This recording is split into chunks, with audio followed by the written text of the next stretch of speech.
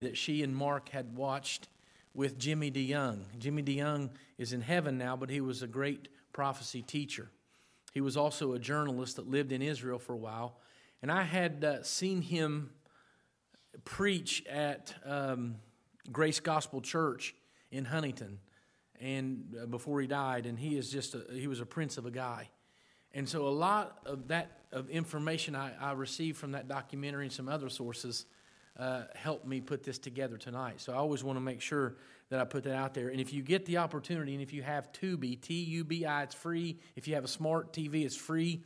You can go on Tubi and you can look up Jimmy DeYoung, and it's called Esau and the Palestinians.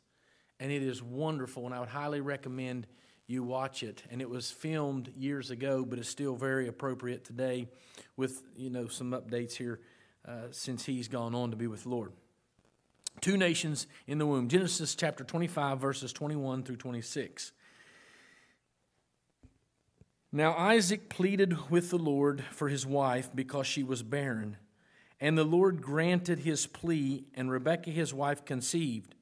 But the children struggled together within her, and she said, "If all is well, why am I like this?" So she went to inquire of the Lord, and the Lord said to her, "Two nations are in your womb, two peoples shall be separated from your body. One people shall be stronger than the other, and the older shall serve the younger." So when her days were fulfilled for her to give birth, indeed there were twins in her womb. And the first one came out red. He was like a hairy garment all over, so they called his name Esau. Afterward, his brother came out, and his hand took a hold of Esau's heel. So his name was called Jacob. Isaac was 60 years old when she bore them. Now, this is the origin. We have to lay out for you, how did all this begin? Where did this begin? Why did this begin? And we have to go back to the Bible and see the answer to these questions. In our text, we find that Isaac had prayed because his wife Rebekah was barren. Now, I find it interesting because Isaac's mother was also barren. You remember the story? She was barren, and she had to wait on God, and she had to trust God, and finally they got the promised son. But we find Isaac's wife is barren, so he goes to the Lord, and he pleads with the Lord on behalf of his wife. Now, watch this. She conceives. Now, let me just say, be careful what you ask for, because she conceived twins. So twins. And it's interesting. While they were in the womb, the struggle began. Look at verse 22. But the children struggled together within her, and she said, "If all is well, why am I like this?" So she went to inquire of the Lord. They're struggling. They're fighting inside her womb. And she says, if I'm healthy and I'm well, why is this happening? So she went to the Lord, and she went to inquire of the Lord, and the Lord said to her, this is his answer, and his answer is a prophecy. Now there are four things he says here. Four things he says in this prophecy.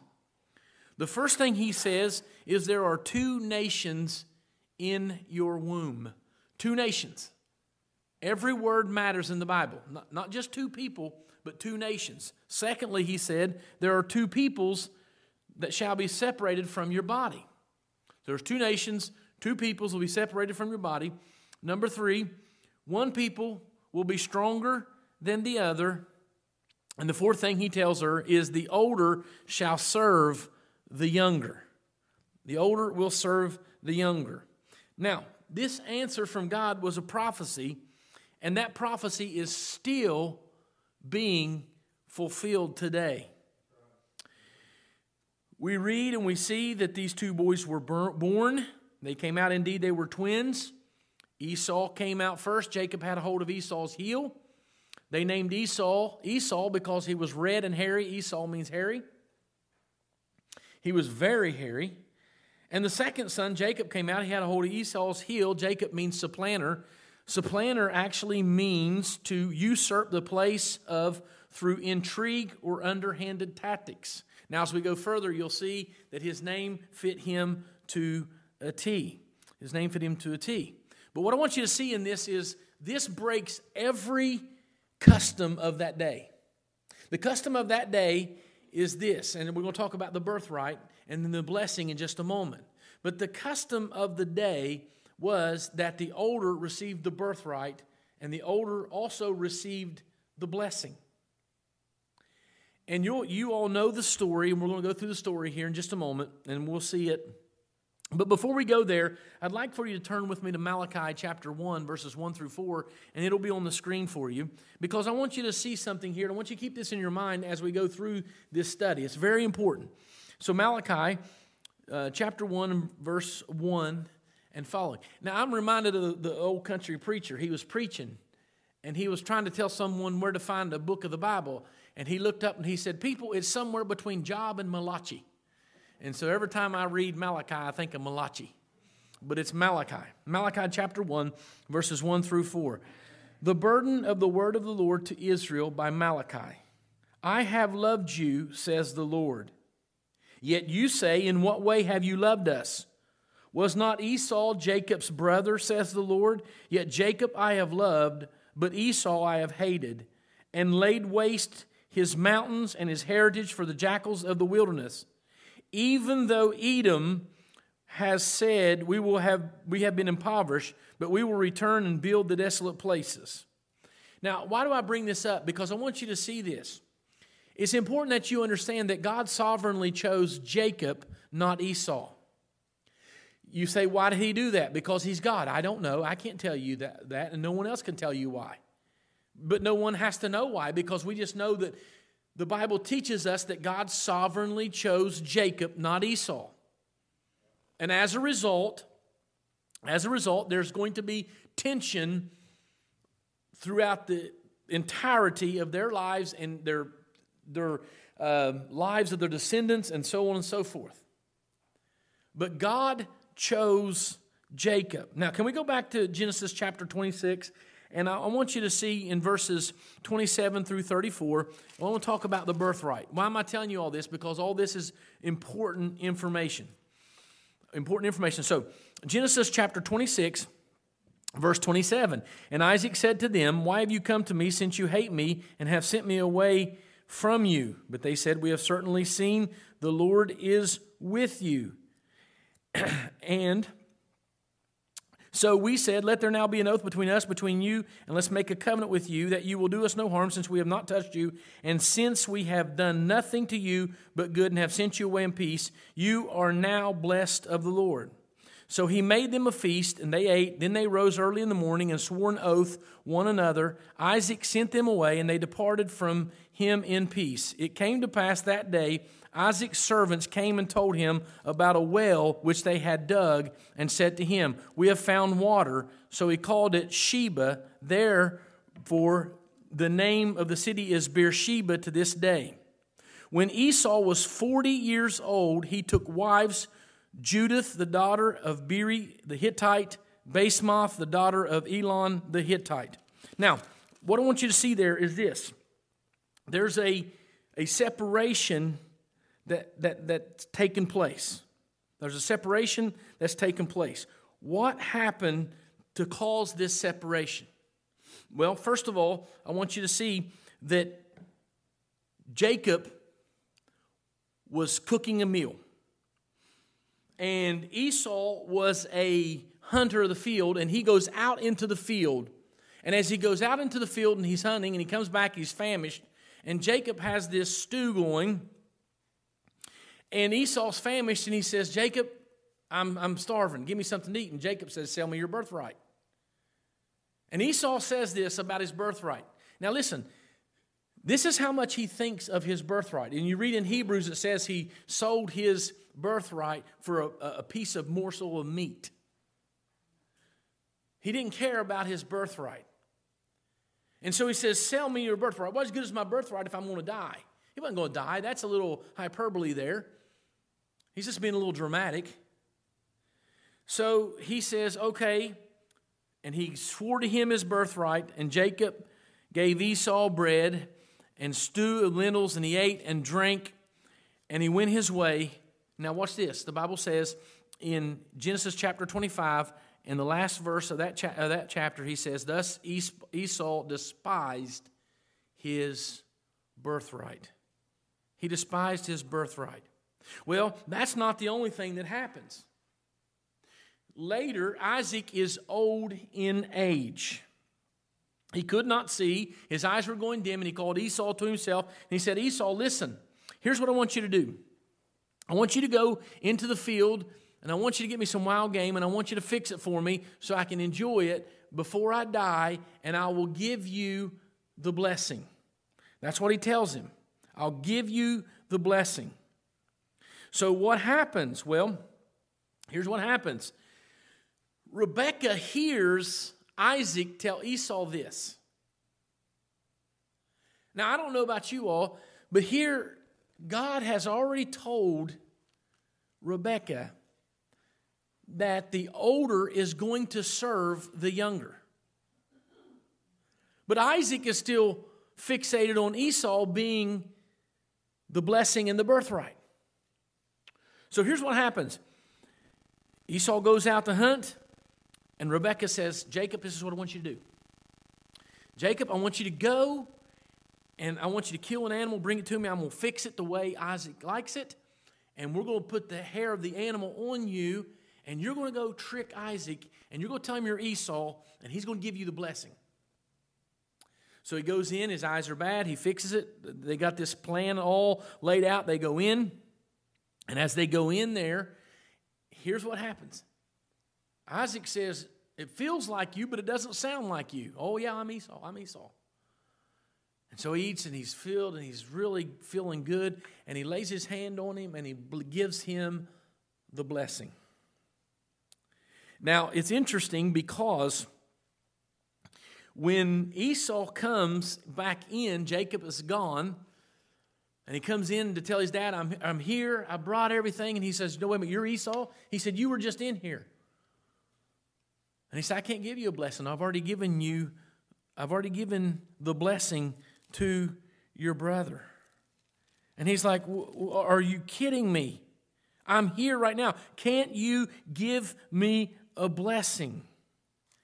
And he said, I can't. I can't give you a blessing. And finally, his dad gives him a blessing that really amounted to nothing. And he says, indeed, I have made him, this is Isaac speaking to Esau, your master, and all his brethren I have given to him as servants. With grain and wine I have sustained him. What shall I do for you, my son? He goes, you got to give me a blessing, Dad. So Isaac gives him a blessing, which, like I said, amounts to nothing. And in his blessing, he says something. In verse 40 of chapter 27 of Genesis, Isaac says this, by your sword you shall live. By your sword you shall live. Esau was a wild man. Verse 41, I want you to see this. In chapter 27 of Genesis, verse 41. So Esau hated Jacob because of the blessing with which his father blessed him. And Esau said in his heart, the days of mourning for my father are at hand. Then I will kill my brother Jacob. It started in the womb. They come out of the womb. It transpires through their life. The birthright that was supposed to be Esau's, no, it wasn't. God had sovereignly chosen Jacob. The blessing that was supposed to be for Esau, no, it wasn't. It was for Jacob because God had sovereignly chose Jacob. And Esau hates Jacob, and he says, I get the chance. I'm going to kill him. I'm going to kill him. In verse 28, I'm going through a lot of passages of Scripture here, but just hang with me. I want to tell you a story. In verse 28, or chapter 28, verse 9, Esau went to Ishmael. Who remembers Ishmael? Who was Ishmael? Ishmael was Abraham's other son that was not supposed to be. He went in with his maiden and had a son. He went to Ishmael and married Ishmael's daughter. That's what he did. This is a recipe for disaster. Ishmael also was a wild man. All listen to me, all of the Arabs come from Ishmael or through Esau. All of them. Now, as we continue on our story, we go to Genesis chapter 36. Genesis chapter 36, both are in the land of Canaan, and their herds are growing, the cattle, the livestock is growing, and the land, the Bible says in verse 7, could not support them. In verse 8, so Esau dwelt in Mount Seir.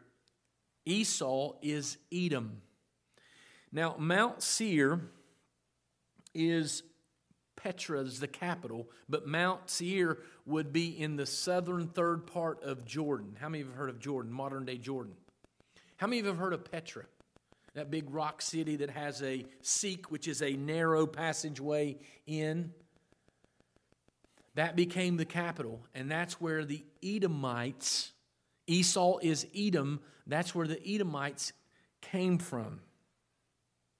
Jacob stays in Canaan. It's the promised land. God has promised Jacob. Jacob stays there. Chapter 37, verse 1. Now Jacob dwelt in the land where his father was a stranger, in the land of Canaan. So we have this separation. But now I want to show you something that gets even more interesting. In Genesis chapter 36 and verse 12, now Timnah was the concubine of Eliphaz, Esau's son, and she bore Amalek to Eliphaz. How many of you ever heard of Amalek? Amalek was an enemy to Israel. An enemy to Israel. Amalek is the grandson of Esau. The Amalekites were enemies all throughout the Bible. In Exodus chapter 17, I don't know if you remember this or not, but Moses had led the people out of the promised land. He comes to a place and the people are grumbling and they need water, and he tells them to strike the rock. And they come to Rephidim, and that's where Moses is confronted by Amalek. In Exodus chapter 17, verse 8, now Amalek came and fought with Israel in Rephidim. Now, you're familiar with this passage. You remember when Moses was standing on the mountain, and as long as he held his hands up, the armies would win. But when he got tired and he started to lower his arms, the Amalekites started to win. So they put Moses on a stone, and Aaron and Hur got on one side, and one held one arm up, and the other held one arm up, and they prevailed. They prevailed. They defeat the Amalekites. But of something of very important note we must make in Exodus chapter 17 and verse 16, God says this, the Lord will have war with Amalek, now pay attention, from generation to generation. The Amalekites, descendants of Esau, from generation to generation, the Amalekites are the Palestinians. From generation to generation. I say that repetitively so we will remember that. Some 500 years before the birth of Christ, the Nabateans were brought into Petra by the Edomites. They brought them to Petra because they wanted them, they were master carvers. And they actually carved these great columns and these massive structures in the stone, and they carved what was the treasury for the Edomites. They also carved dwellings and temples in the rocks. And they were contracted. Well, about 300 years before the event happened in Obadiah, we're going to go all over the place tonight. I'm going to have you to go to Obadiah with me. It's the smallest book in the New Testament. If you go to Amos, you'll find Obadiah after Amos. And in verse 7, there's a prophecy about the Edomites at Petra. In verse 7, the scripture says, all the men in your confederacy shall force you to the border, The men at peace with you shall deceive you and prevail against you. Those who eat your bread shall lay a trap for you. No one is aware of it. The Edomites were so thankful that the Nabateans had done all this work for them, they had a big party to celebrate. While they were having this party to celebrate, the Nabateans took out their sword and killed all of the Edomites. Now, there were some who didn't get killed that fled, they escaped, and they crossed over into southern Judah, and they became the Idumeans. Now, you say, why are you telling me all this? Because it gets better. Just hang with me. The Idumeans. And they stayed there. Now, I would like to take you to the New Testament. You have the Idumeans there. And there's a man of particular interest who is an Idumean whose name is Herod the Great. How many of you have heard of Herod the Great? He is an Idumean and he is the king. He is also a descendant of Esau. In Luke chapter 21, if you'll go there with me, Luke 21:24, and we talked about this during the Olivet Discourse in Matthew, but we didn't read 21:24. Jesus speaks a prophecy concerning Israel, and he says, "And they will fall by the edge of the sword and be led away captive into all nations, and Jerusalem will be trampled by Gentiles until the times of the Gentiles are fulfilled."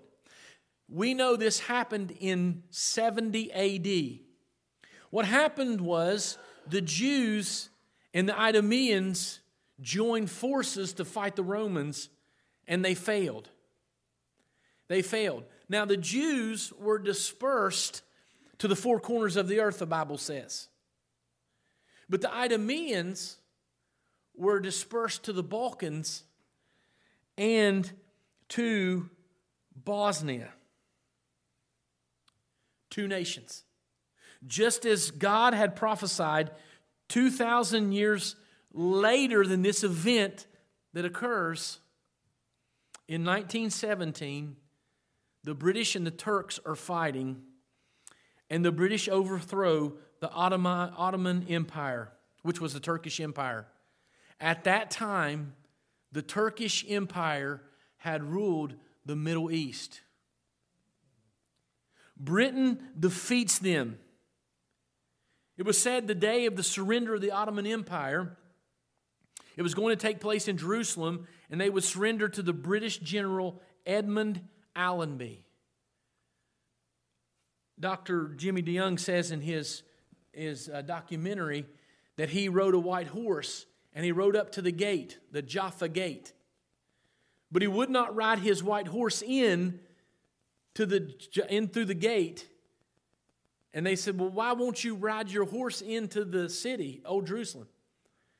And he said, "I will not ride a white horse through the gate. That is reserved for my Lord and my Savior." So he surrenders, or they surrender to General Edmund Allenby. And while he was there, he wanted to put a mayor for the city of Jerusalem. So he looks around and he finds the highest ranking Muslim cleric at the time, who is Husseini al-Husseini. Now he makes him the mayor of Jerusalem, and while he was installing him as the mayor of Jerusalem, he notices an 11-year-old boy that is there with him. And he said, "That's a cute boy. Is that your son?" "No, it's my nephew. That's my nephew. And my nephew is here." In 1935, that little boy, the nephew, Haji Amin Husseini, made his pilgrimage to Mecca. All Muslims, they want to make that pilgrimage. While he's there, he gains stature, he gains education, he comes back, and he is named the Mufti of Israel. The Mufti was the head Muslim in Jerusalem. Now, what does this have to do with anything? In the 1940s, he was contacted by Hitler. Hitler sent him a message and said, if you really want to exterminate all the Jews, come over here to Berlin and we will help you. We will work together. So, Husseini made his way to Berlin, and at the time, Hitler had the most powerful radio station in the world at that time, over 100 or 1 million megawatt power, whatever, and reached so many people. And he said, what we'll do is we'll put you on this radio station and we'll broadcast around the world, and you call all the Muslims to action to help you exterminate the Jews. While they were there, Husseini went and inspected Hitler's army. And there was a section in Hitler's army that he used quite extensively that were Bosnian fighters. Remember, the Idumeans fled to Bosnia.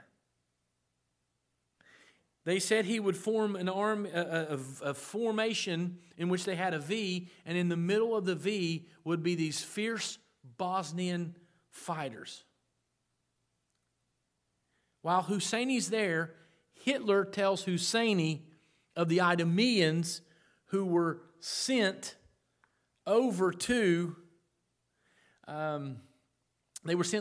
Bosnia, and he hears about these warriors, and he goes to Bosnia and sees them, and he brings those warriors, the Idumeans, trace all the way back to Esau, back to Jerusalem to fight against Israel. In 1948, in Latrun, the place of the major battle, Latrun at that time was an Arab police station or military post, and they blocked all of the Jews that wanted to come in. That's where the War of 1948 took place, and the Jews won. The Edomites from Bosnia joined the Muslims to try to defeat the Jews, but they failed. Hajj Amin Husseini had a nephew. His nephew at the time grew up and took over the Palestinians, and you would know him as Yasser Arafat. Yasser Arafat, we all know well, led the Palestinians until the time of his death, in which Mahmoud Abbas took over, which is Yasser Arafat's nephew, which is from Esau. Now, what I find interesting about this is Mahmoud Abbas has a son named Yasser. He named his son after his uncle Yasser Arafat. Two nations, the Jews and the Palestinians. The Palestinians have made war with Israel from generation to generation. The news will not tell you this. They have called for the extermination of the Jews. They linked up with Hitler and all the atrocities that he did. From generation to generation, two nations. I even forgot to mention King Ahasuerus when they fled to Persia. And you know the story. Remember Haman, who couldn't stand the Jews and couldn't stand Mordecai because Mordecai would not even bow down when he told him to. And Mordecai said, I bow to nobody but God. I'm not bowing to you. And it ate Haman up. And he devised this plan, and he built a gallows, and the way things would happen, he was hanged on the gallows that he had made for the Jews. Haman was a son of King Agag. How many remember who King Agag is? Remember when Saul was told by God to wipe out all of the Amalekites? And he said, I did. And Samuel said, well, why do I hear? He said, I want you to utterly destroy the Amalekites. I want you to destroy their property. I want you to destroy their cattle, everything. You utterly destroy them. Samuel confronts him. He said, I did. And Samuel says, why do I hear the sheep bleating? And they found out that they still had King Agag. Do you know that King Agag was an Amalekite? Yes, he was. King Agag was grandson to Amalek.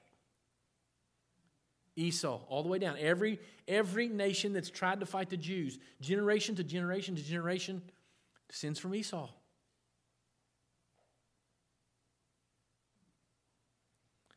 Two nations. How will this conflict be settled?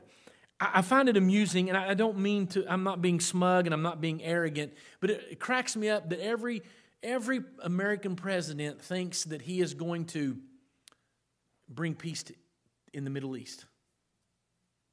And he's not. There was a book that when the first George Bush was president, he was going to meet for a peace accord. And there was there's all these national or natural phenomenons that's taken place. Like they're going to have these peace accords, and there's like hurricanes and tornadoes and stuff always happens. It's not going to be resolved by man. It's going to be resolved by a man. And I'd like to ask you, just as we conclude, to go to Obadiah. Obadiah. And I want to read in the first 14 verses of Obadiah are historical. But starting in 15 and following is a prophecy. And this prophecy has to do with Edom, the Edomites, and all. Notice this, verse 15. For the day of the Lord upon all the nations is near. As you have done it, it shall be done to you. Your reprisal shall return upon your own head. For as you drank on my holy mountain, so shall all the nations drink continually. Yes, they shall drink and swallow, and they shall be as though they had never been. But on Mount Zion there shall be deliverance, and there shall be holiness. The house of Jacob shall possess their possessions. The house of Jacob shall be a fire, and the house of Joseph a flame. But the house of Esau shall be stubble. They shall kindle them and devour them, and no survivor shall remain of the house of Esau, for the Lord has spoken. What's going to solve the conflict? The second coming of the Lord Jesus Christ. What's interesting is it says here, for as you drank on my holy mountain, it wasn't a physical act of drinking liquor. But as Proverbs teaches us that when you look on the wine or when it moves awry, it has to do with the cup of trembling. And it means to be intoxicated with power. Those who control Jerusalem before the Lord's coming, second coming, are intoxicated with power.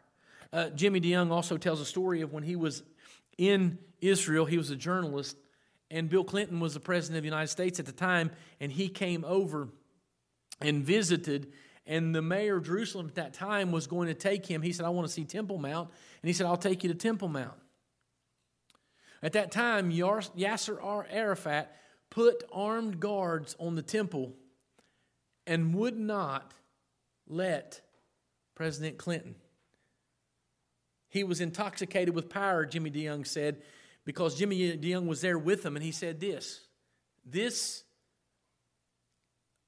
Arafat, who was over the Palestinians, who was not by any means powerful enough to overpower the United States of America, and Bill Clinton at the time was probably the most powerful man in the world, and he stopped him from coming up on top of the Temple Mount. But I will tell you this, there's one coming who will touch feet on the Mount of Olives. No armed guard will stop him. No Edomites will prevent him. No Husseini, no one will stop him. And when he comes, he will deal with the house of Esau. But I want you to see something. I think there's a progression here. This is my thought. I can't prove it. But he will give Jacob, and remember, God changed Jacob's name to Israel. He said, you're Israel now. He wanted us to know it's a nation. God will give the nation of Israel the promised land. Then he will destroy Esau and all the Edomites. He will destroy them. I almost think he wants them to see, before he destroys them, it was their land. It was Israel's land. And the scripture says, and no survivor shall remain of the house of Esau, for the Lord has spoken.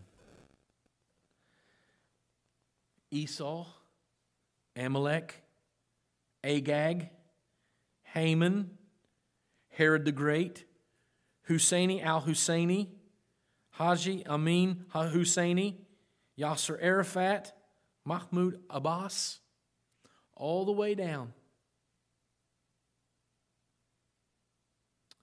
Generation to generation, there'll be war with each other until God sovereignly steps in at the second coming of Christ and destroys once and for all the Edomites. Some people have said that we do not care about the Palestinian people. I would love for the Palestinians to come to faith in Jesus Christ. I would love to find a missionary taking the gospel to the Palestinians. But I will tell you this.